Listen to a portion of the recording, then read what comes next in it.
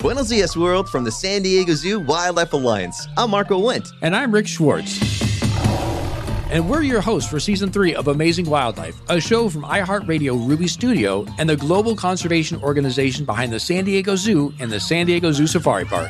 Listen as we dive into the efforts here in San Diego and spotlight the heroes working worldwide to care for the species you know and love. Listen to Amazing Wildlife on the iHeartRadio app, Apple Podcasts, or wherever you get your podcasts.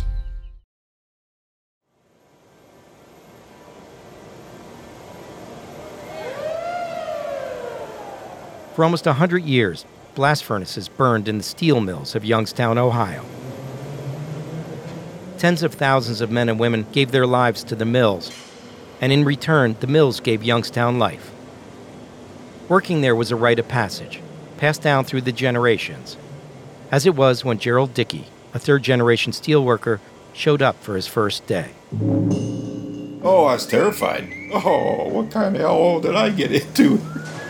Steam leaking everywhere, dirt filthy, it's in the air. And then the noise, the further you get in, the louder it gets. The train is coming there, you gotta watch crossing the tracks, down to the pits, they're pouring steel, sparks were flying everywhere. It's like the worst nightmare. And I got halfway through it and I said, I'm gonna die in this place, I'm gonna get killed. But Gerald stuck through that day, and thousands more like it, until everyone at the plant knew him, and he knew everybody.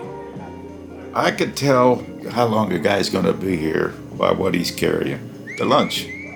There's the guy with the stainless steel, the old coal miner bucket with the round handles. That's a 30-year man.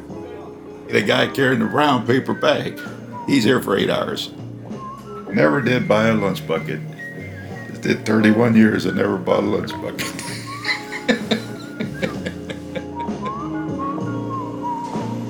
It's hard to understand. Every day it was the best. It would exhaust you. It's not easy work, Guy smoked, it's dirty in there, and everything is wrong if you want to be healthy, But it was a very social kind of place.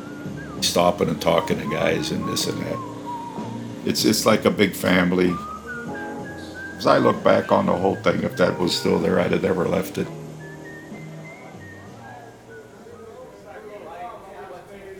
Always some guys that come in early just to hang around or whatever, get a cup of coffee. So we're all sitting around up there shooting the breeze. And somebody comes in and says it was just on the radio that Sheet and Tube's going to close Camel. Ladies and gentlemen, the news we've received this morning from Youngstown Sheet and Tube is just the worst possible news that we as your elected public officials could have received.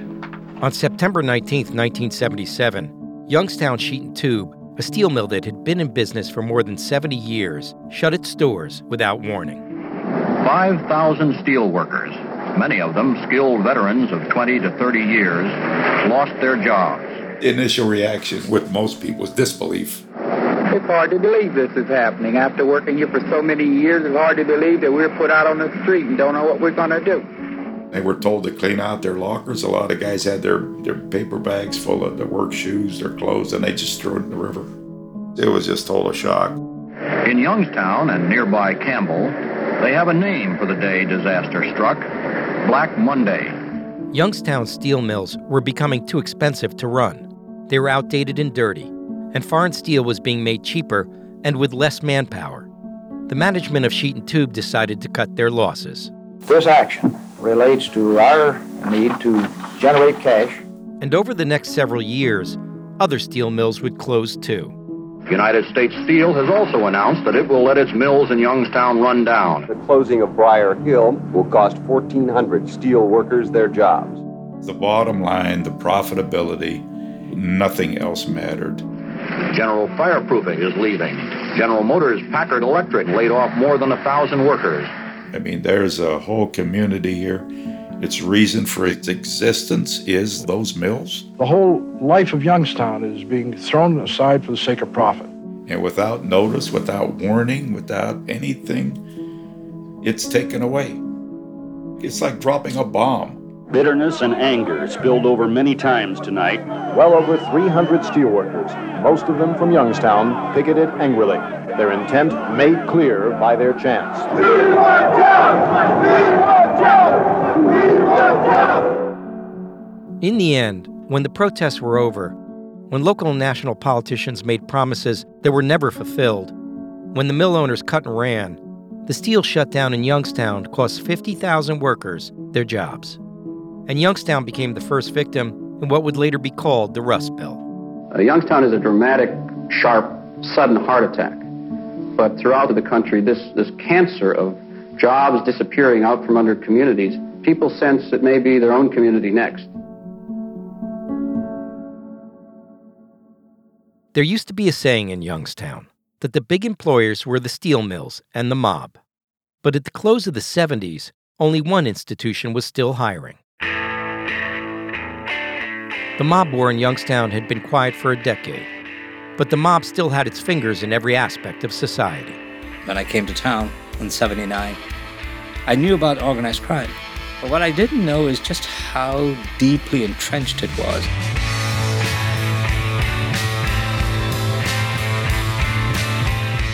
I'm Mark Smerling. Welcome to Crooked City. Youngstown was known as a steel town, and everybody had an image of a steel town as being a rough, rotten, no-good town. Just let these gangsters go on killing themselves. I think Youngstown would be a better place to live.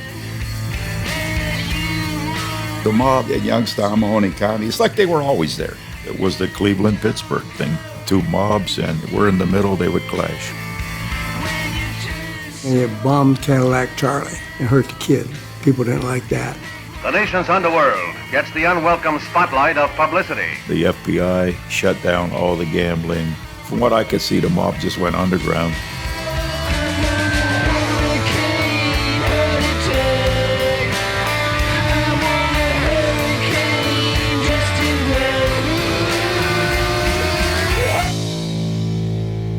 Chapter 3. Jim Traficant for Sheriff. To me, my focus was the newspaper. That became the center of my being. I decided that, okay, whatever happens in the community, my bearings would begin with the newspaper. This is Bertram D'Souza. In 1979, as the steel mills were closing, Bertram came to Youngstown to work as a reporter for the Youngstown Vindicator, the local newspaper of record.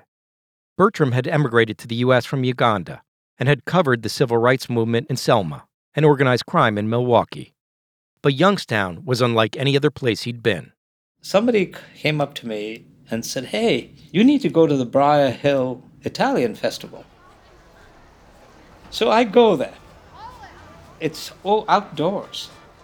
But as I walk into the area, there's this long table. And there are all these guys sitting at the table.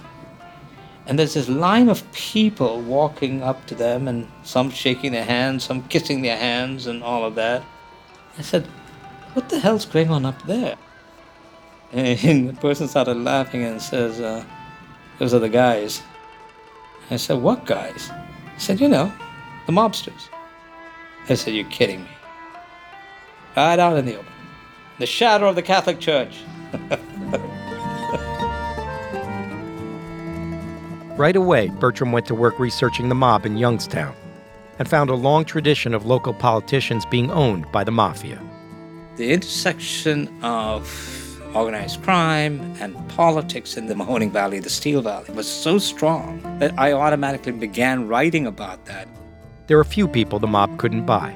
From the lowest beat cop to county prosecutors and judges, they could erase a gun charge, make a DUI disappear, or bury a murder rap. Corruption is part of our DNA. But there was one person the mob made sure to own. In Mahoning County, the mob always had the sheriff, because the sheriff had the ability to turn a blind eye to illegal activity, bottle clubs, late-night things, gambling. In other words, the sheriff held the keys to the mob's income. And all this corruption was an open secret in Youngstown. Average people like Gerald Dickey had known about it for years. A lot of the local people were not honest. They're not only not doing what they should do, they're helping themselves more than they're helping the voters. In the wake of the steel mill's closing, unemployment in Youngstown hit double digits. Crime was rising, and there was a new and growing problem: drugs. In 1980, a race was about to get underway to decide who would be the new sheriff of Mahoning County. I was covering Youngstown city government. One of the managers one day says to me, "I'd like you to meet somebody, so why don't you come to the house?" And I said, "Sure." And we're sitting in the living room, and all of a sudden the door opens, and the entire door is filled by this individual who comes bounding in, looks at me, grabs me in a bear hug, and says, "I'm Jim Traficant, and I'm going to be the sheriff." In his younger days, Jim Traficant was famous in Youngstown as a college football star. Now he was a drug counselor, the kind of guy who would show up on the local news to tell parents about the latest drug craze their kid might be into. The major drug that's frightening us today is phencyclidine, or PCP, known as angel dust, and that was present in almost 40 cases. About this thing, Andrea, that a lot of these pipes that cost $500 with fancy bongs and big water spouts are not to smoke tobacco. Even though drugs are very prevalent, it's not the cool thing to do, and a lot of youngsters in the last 5 years think that that's been the case, and I think that we've seen a change in Mahoning County. So Traficant says this, and I went, "Oh, okay." So one day I get a call, and it is a teacher, I think it was, from one of the high schools, who said, "Hey, Jim Traficant is going to be speaking at Fitch High School about drugs." So I walk into the auditorium, and it's jammed. And I was struck by the fact there were more parents and more adults than there were students in the auditorium. Here comes Jim Traficant, goes up to the mic, no notes, and for an hour spoke. If you believe you're right, don't let anybody ever tell you that right is wrong. And if you don't have the courage or the conviction to stand up on your own two legs and speak what you believe is the truth, then you will have not learned a lesson from your parents, from your community, or from your school. It was his speech about the evils of drug use, and the room, there was pin drop silence. And I hope to God that when the time comes when you're challenged with your greatest challenge in life, that you respond positively, because if you do, you will make it. And I congratulate you. Congratulate you for having done something in a tough town that doesn't have all the greatest of opportunities.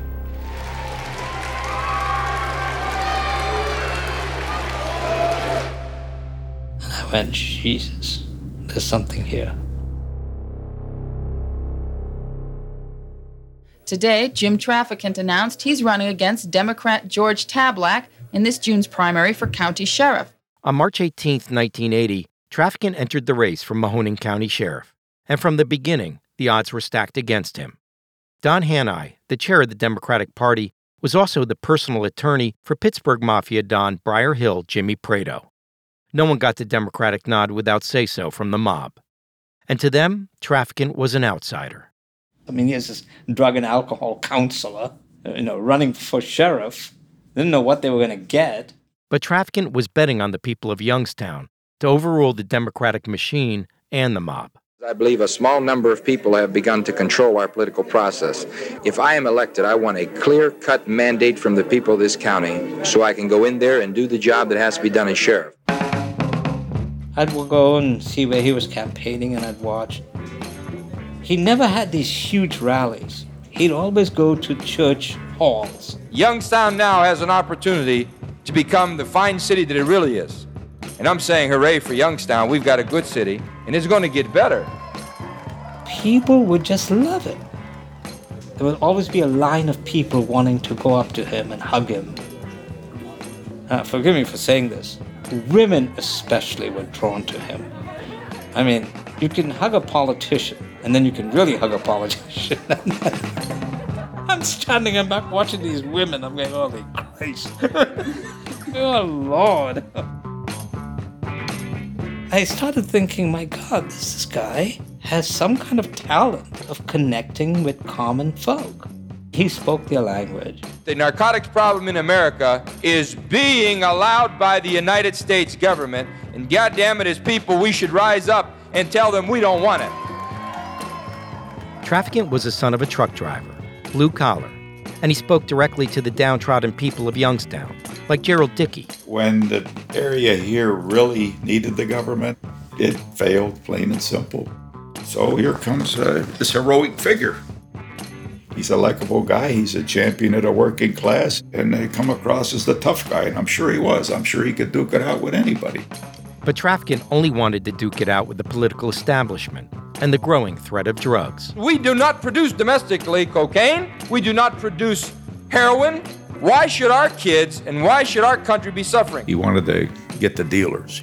I want to lock them up. I'm going to shut these guys down. That narcotics network has never truly and totally been addressed, and it is still virgin grounds for me as sheriff. Once an outsider with little chance of success, Traficant won the primary and became more and more popular with the people of Youngstown. Finally, somebody's helping around here. Buenos Dias, world, from the San Diego Zoo Wildlife Alliance. I'm Marco Wendt. And I'm Rick Schwartz. And we're your hosts for Season 3 of Amazing Wildlife, a show from iHeartRadio Ruby Studio and the global conservation organization behind the San Diego Zoo and the San Diego Zoo Safari Park. Listen as we dive into the efforts here in San Diego and spotlight the heroes working worldwide to care for the species you know and love. Listen to Amazing Wildlife on the iHeartRadio app, Apple Podcasts, or wherever you get your podcasts. In the 1970s, John Todd burst onto the evangelical scene with a shocking tale. He claimed to be a former witch involved in a then unheard-of secret organization called the Illuminati and urged Christians to prepare for a violent world takeover. First of all, the number one weapon in everybody's home should be a 12-gauge pump shotgun. Hear the amazing story of one of the originators of the modern-day conspiracy theory. From Magnificent Noise and Sony Music Entertainment, this is Cover Up, the Conspiracy Tapes. One thing I'll say about most of the people from around here, they were very skeptical of anybody outsider coming in. This is retired FBI agent Bob Kroner. Kroner had arrived in Youngstown in 1976 as part of the FBI's renewed interest in stifling organized crime. But locals didn't welcome the help. People wanted gambling. They wanted prostitution. This is Youngstown. We're a blue-collar, tough town, and we want it this way. And providing all of this illegal activity was the mob. The roots of the mob had grown so deep in Youngstown, Kroner knew he had his work cut out for him. You can't work organized crime in 3 or 4 years and be successful. It's not going to happen. There's too much you need to learn and know. And slowly but surely, getting people that were a little higher than this guy and maybe a little higher than that guy, climbing your way up to finally eradicate the top. After the bombing of Cadillac Charlie Cavallero, the mob had gone quiet. But tensions between the Cleveland and Pittsburgh factions were rising again. Rumor was that the families were going to war. Kroner's first job was to find out who the players were. We had gotten a wiretap in the Calamar restaurant. Jimmy Prado's place. Jimmy Prado was, by that time, the big man. Briar Hill Jimmy Prado ran the rackets in Youngstown for the Pittsburgh mob. He was one of the guys at the Italian festival with everyone kissing his ring. And he owned a lot of local politicians. It was not unusual for the Mahoning County treasurer to be out at the Calamar. And you could see the head of the Democratic Party there, plus some of the organized crime figures. One of the regulars at the Calamar was Joey Naples, a slight, serious-looking Italian in his 40s who traveled with his lieutenant, Paul Holovatic, a.k.a. Pinto. Little Joey was Prado's right-hand man. Joey Naples' black Lincoln was parked on the side of the building, and they're getting ready to leave. Pinto comes out first, and he crawls under the car to make sure there's no bomb on it. And we got a picture of him doing that at that time. For weeks, Kroner kept an eye on the Calamar and documented who came and went. But the real dirt came from the wiretap. It turned out that little Joey Naples had a reason to be worried about a car bomb. There was an organized crime war going on between the Cleveland faction and the Pittsburgh faction. That mob war kicked off in 1977 when Naples was arrested on a gambling charge and sent to prison. Joey Naples, he went off to jail. And while he was in jail, there was a burglar by the name of Peeps Canonico that was in jail at the same time. Peeps Canonico sort of acted as Joey Naples' bodyguard while they were in jail.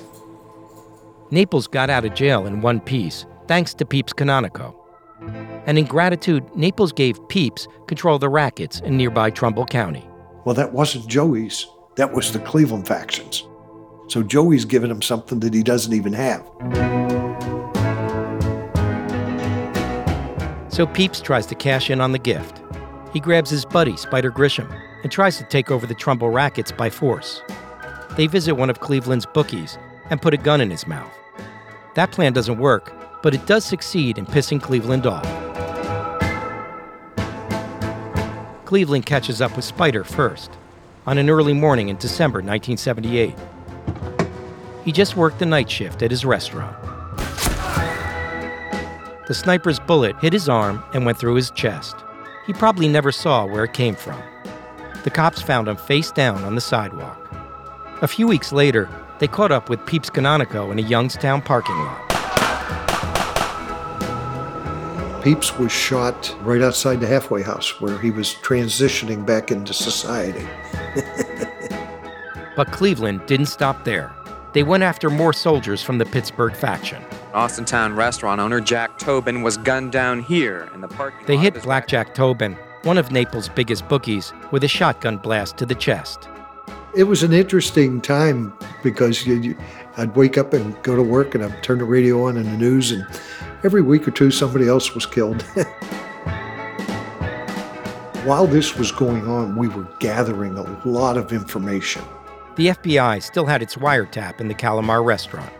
Jimmy Prado and Joey Naples were worried about Cleveland's retaliation, and they were specifically concerned about the man who was carrying out the hits. Joe DeRose, the hitman for the Cleveland faction. DeRose was a vicious assassin who wasn't afraid to go after anyone. Joe DeRose killed people and he liked it. And the Pittsburgh faction was afraid of him. As long as DeRose was around, he was a major threat to Pittsburgh. There was only one thing to do. Someone was going to have to kill Joe DeRose.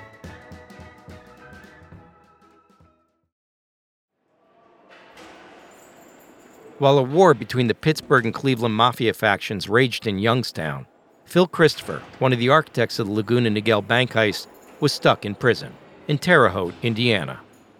But he wasn't exactly doing hard time. I ran the institution in Terre Haute. Honest to God, I had it going on, believe me. Phil had been in for a few years, and during that time he'd become a jailhouse accountant, kind of like Andy Dufresne in The Shawshank Redemption. I did the payroll. The guards, the lieutenants, the captain. And in return for this service, the guards took care of Phil. They drop off little presents. I come in the morning, sometimes I find a little pint of vodka or something. Over the years, Phil's privileges grew. He could get out of his cell, hang out with his buddies, and do a little cooking. Friends of mine that were locked up in other institutions tried to get over where I was because they knew I ran the place. I did everything except get a girl in there or get out. But that changed in 1980, when Phil got paroled early. Back on the street, he fell back into his old habits and caught up on what was happening with his old friends.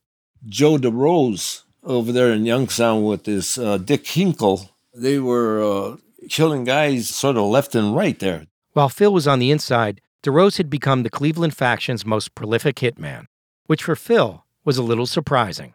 I knew Joe very well. Matter of fact, I knew his parents. And he was a good friend of mine. I could imagine Joe being like that. I mean, it was like night and day. I went over his house, see how things going and so forth. I got there maybe around 10 o'clock, 10:30. It was in the morning. And Joe's over there, he's drinking, he's popping pills. I said, Jesus Christ, Joe, take it easy. I mean, he was off the hook. I listened to him talking and telling me how they got Jackie Tobin, Peeps Canonical, Spider Grisham. And they were laughing about it. They made me very uneasy just being around them. Earlier that year, a man was walking through a garbage dump in Struthers and saw a foot sticking out of the snow. It was the body of Pittsburgh Mafia associate John Magda. Youngstown police figured John Magda was found bound by duct tape, buried in a Struthers garbage dump. We felt that Magda was killed because he had talked to someone. The reason for that is the way we found the body. Magda was wrapped head to toe in duct tape, like a mummy. Taped up like that, especially the face and mouth. That's a message that somebody said something they shouldn't have said. There were no wounds on Magda's body, indicating he may have been immobilized by someone he knew, then suffocated by duct tape. Joe's telling me about how he got John Magda and hit him with a stun gun, tied him up with duct tape, and they threw him out to die, He said he was flapping around like a fish, like that. John Magda was a goofball. He was harmless. I mean, that was a senseless kill. There was no reason behind that. That's when I knew Joe was off the hook. Big time, not a little bit. He is totally off the hook.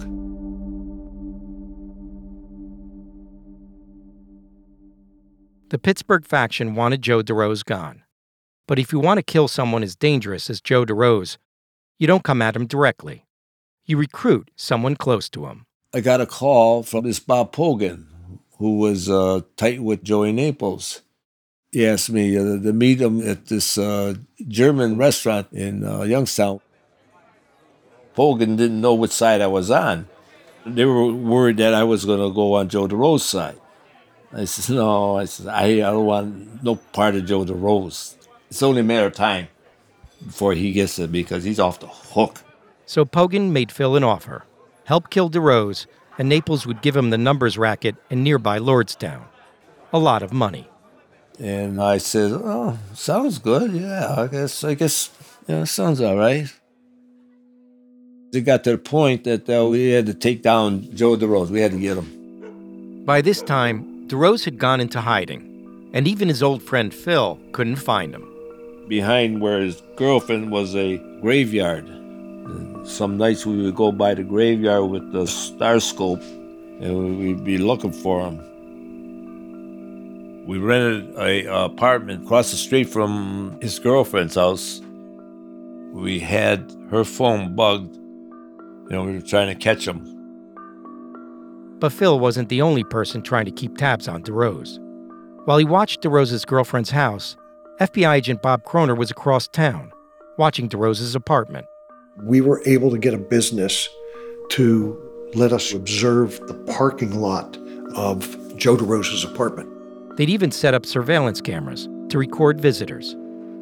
One night, weather factor and the cameras steamed up. You couldn't see anything out of the cameras. We broke off early because you couldn't see anything. That was the night that Joe DeRose came home with his girlfriend. DeRose and his girlfriend, Cheryl Durkin, pulled into the parking lot outside his apartment. Two men were lying in wait in the carport. It was like they moved in slow motion, and you didn't even hear them. They were just standing there, and they were pointing guns at us. And Joey yelled, "Oh, God, no."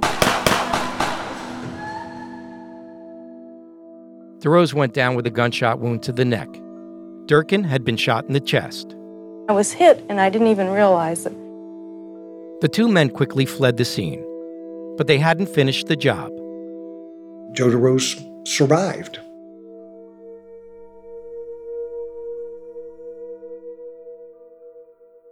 DeRose was only in the hospital a short while before he checked himself out.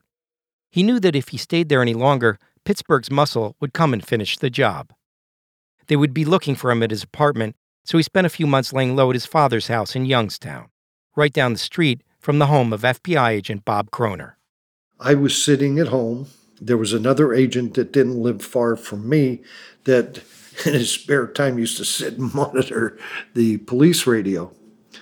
And he heard the call that Joe DeRose had been killed and called me and said, what do you want to do? I said, well, let's get over there.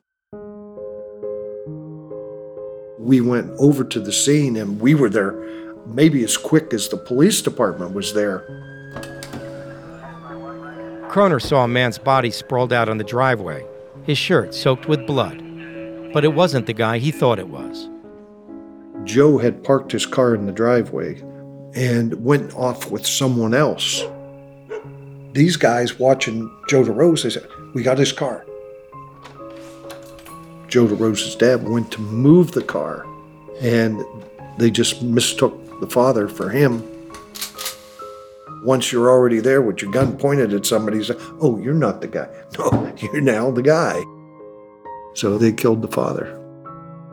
Joe DeRose Jr., the target of what federal agents call a gangland hit. But the wrong man is dead.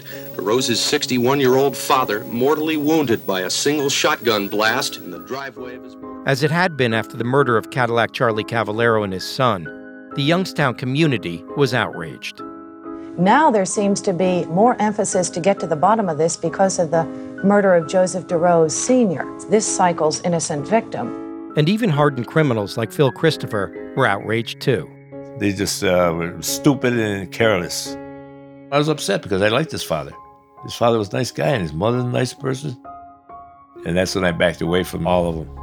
So I don't have nothing to do with this.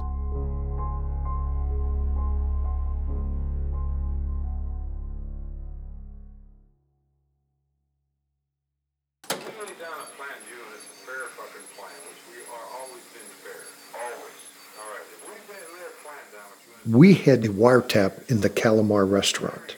And Steve Jigger was the assistant United States attorney at the time. And he wanted us to put microwave television in there so that we could see who the people were that were talking. This caused us a real problem. To get video out of there, we had to run wiring through the roof. We're not roofers. Right after we installed this thing, we got a torrential rainfall. They must have used the wrong tar because the roof leaked. That caused us to go back in, try to vacuum up the wet carpeting and everything. Could you imagine there's the FBI in there with their wet backs trying to vacuum up the carpet so these guys wouldn't know that we were in there. But it ended up leading to the downfall of that wiretap.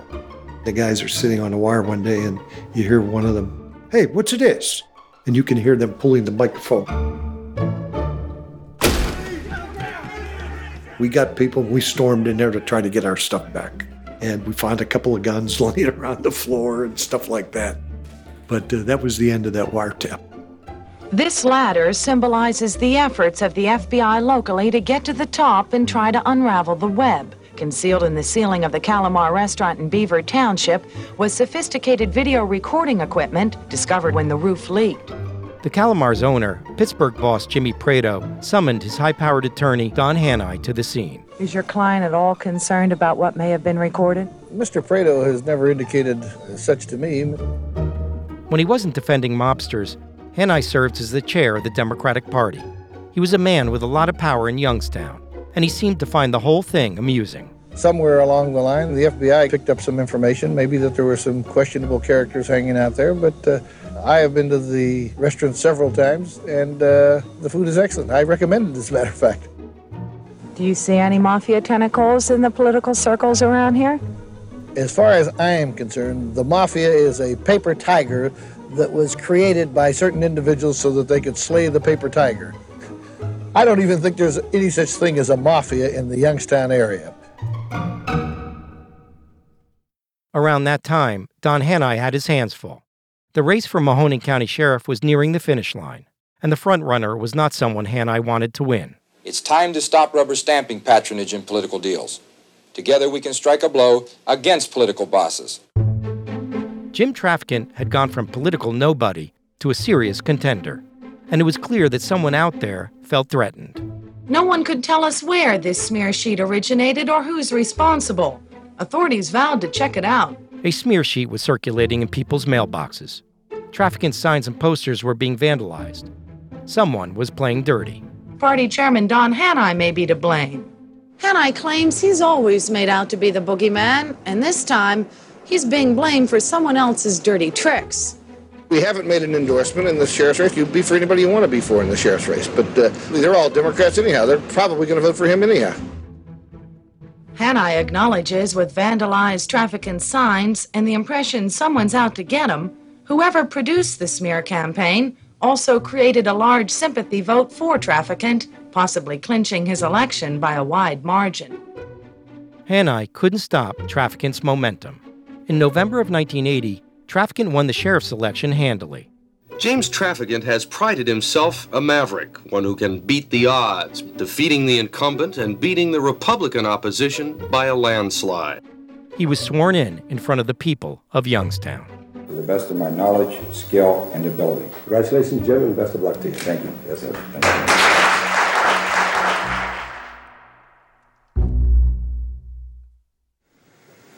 This is where the car Joe DeRose was driving was found burning last Thursday night on a lane of a country road near Peninsula, Ohio. The force of 3 explosions scattered car parts in a man's glove. There was no trace of DeRose or human remains in the car or nearby woods. Joe DeRose, the hitman for the Pittsburgh faction, had disappeared. His car was found burned. The 1976 Grand Prix belongs to DeRose's girlfriend. Inside was a woman's magazine. In the trunk, her license plates, giving the impression of a professional hit. But was it? Is DeRose really dead or in hiding? It's clear his exit is significant. The question is, was it by DeRose's choice? That is, if he had a choice. After DeRose's car was found, Bob Kroner went to DeRose's apartment in Pittsburgh to talk to his girlfriend. She's obviously upset, and she gives me a consent to search their apartment. So we're searching the apartment, and I'm in the kitchen, and I opened up one drawer that I called the bread box because it had the aluminum box that people used to put their bread in. When I slide it back, and in the aluminum part of it, there are a couple cassette tapes. And I'm wondering, what the heck are these? It's not like Elvis Presley, or they're not really labeled. So I took the tapes and I took them into the next room, the living area, where they had a tape player. And I said, one guy, put this in the tape player and see if these are things we should take. How are you going to carry this out? We don't want to go sit every fucking day. We got a misunderstanding. We got this. We got that. They put it in a tape player, and the first thing I hear is Orly Carabia's voice, which I recognize. Orly Carabia was a mobster who ran Cleveland's interest in Youngstown with his brother, Charlie, whose voice Kroner could also hear. And there's a third voice on the tape, one Kroner doesn't recognize at first. A guy the Carabia brothers keep calling Jimmy. Jimmy, what he's trying to say, are you with us? Or are you with Briar Hill and Joey Nichols? How many fucking times we got that? We had gotten information that these guys were fighting over Traficant. We had no reason to believe that he was in that arena with these people. The future, as far as I'm concerned, is whatever deal you make now. The future, Traficant tells the Carabias, is whatever deal you make now. You tell me what it is. We're describe what your reaction is? Very surprised, to say the least. Because here was Jim Traficant, the candidate who promised to clean up Youngstown, soliciting a bribe from the mob. Now look, I did take your money though, and you do have an interest. Now work it out. I don't want no problem.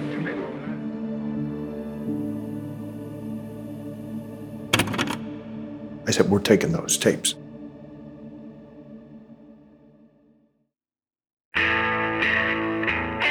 On the next episode of Crooked City, the FBI sees an opportunity with Traficant.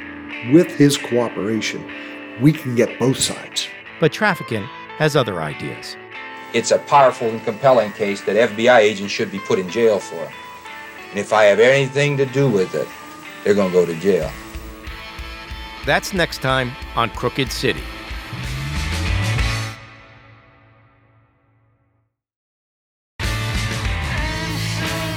Crooked City is a production of Truth Media in partnership with Sony Music Entertainment. The show is produced by Catherine Sullivan, Olivia Briley, Zach St. Louis, and Alexa Burke. Ryan Swikert is our senior producer. Story editing is by me, Mark Smerling, and Ryan Swikert. Kevin Shepard is our associate producer. Scott Curtis is our production manager. Fact-checking by Dania Suleiman. Johnny Ceccatelli, our local producer in Youngstown. George Drabing Hicks did the mix. Sound design by George Drabing Hicks and Ryan Swikert. Music by Kenny Cusiak, John Cusiak, and Marmoset. Our title track is Hurricane Heart Attack by the Warlocks.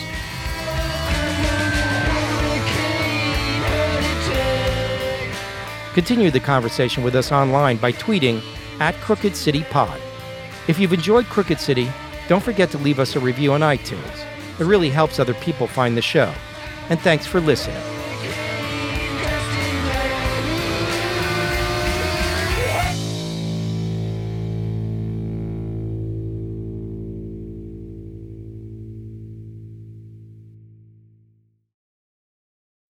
When you make decisions for your company, you look for the no-brainers. If you have a lot of mailing to do, Stamps.com is the ultimate no-brainer. Use the Stamps.com mobile app to mail everything you need to keep your business running with up to 89% off USPS and UPS. Make the same no-brainer decision as over 1 million other businesses with Stamps.com. Use code PROGRAM for a special offer. That's Stamps.com, code PROGRAM.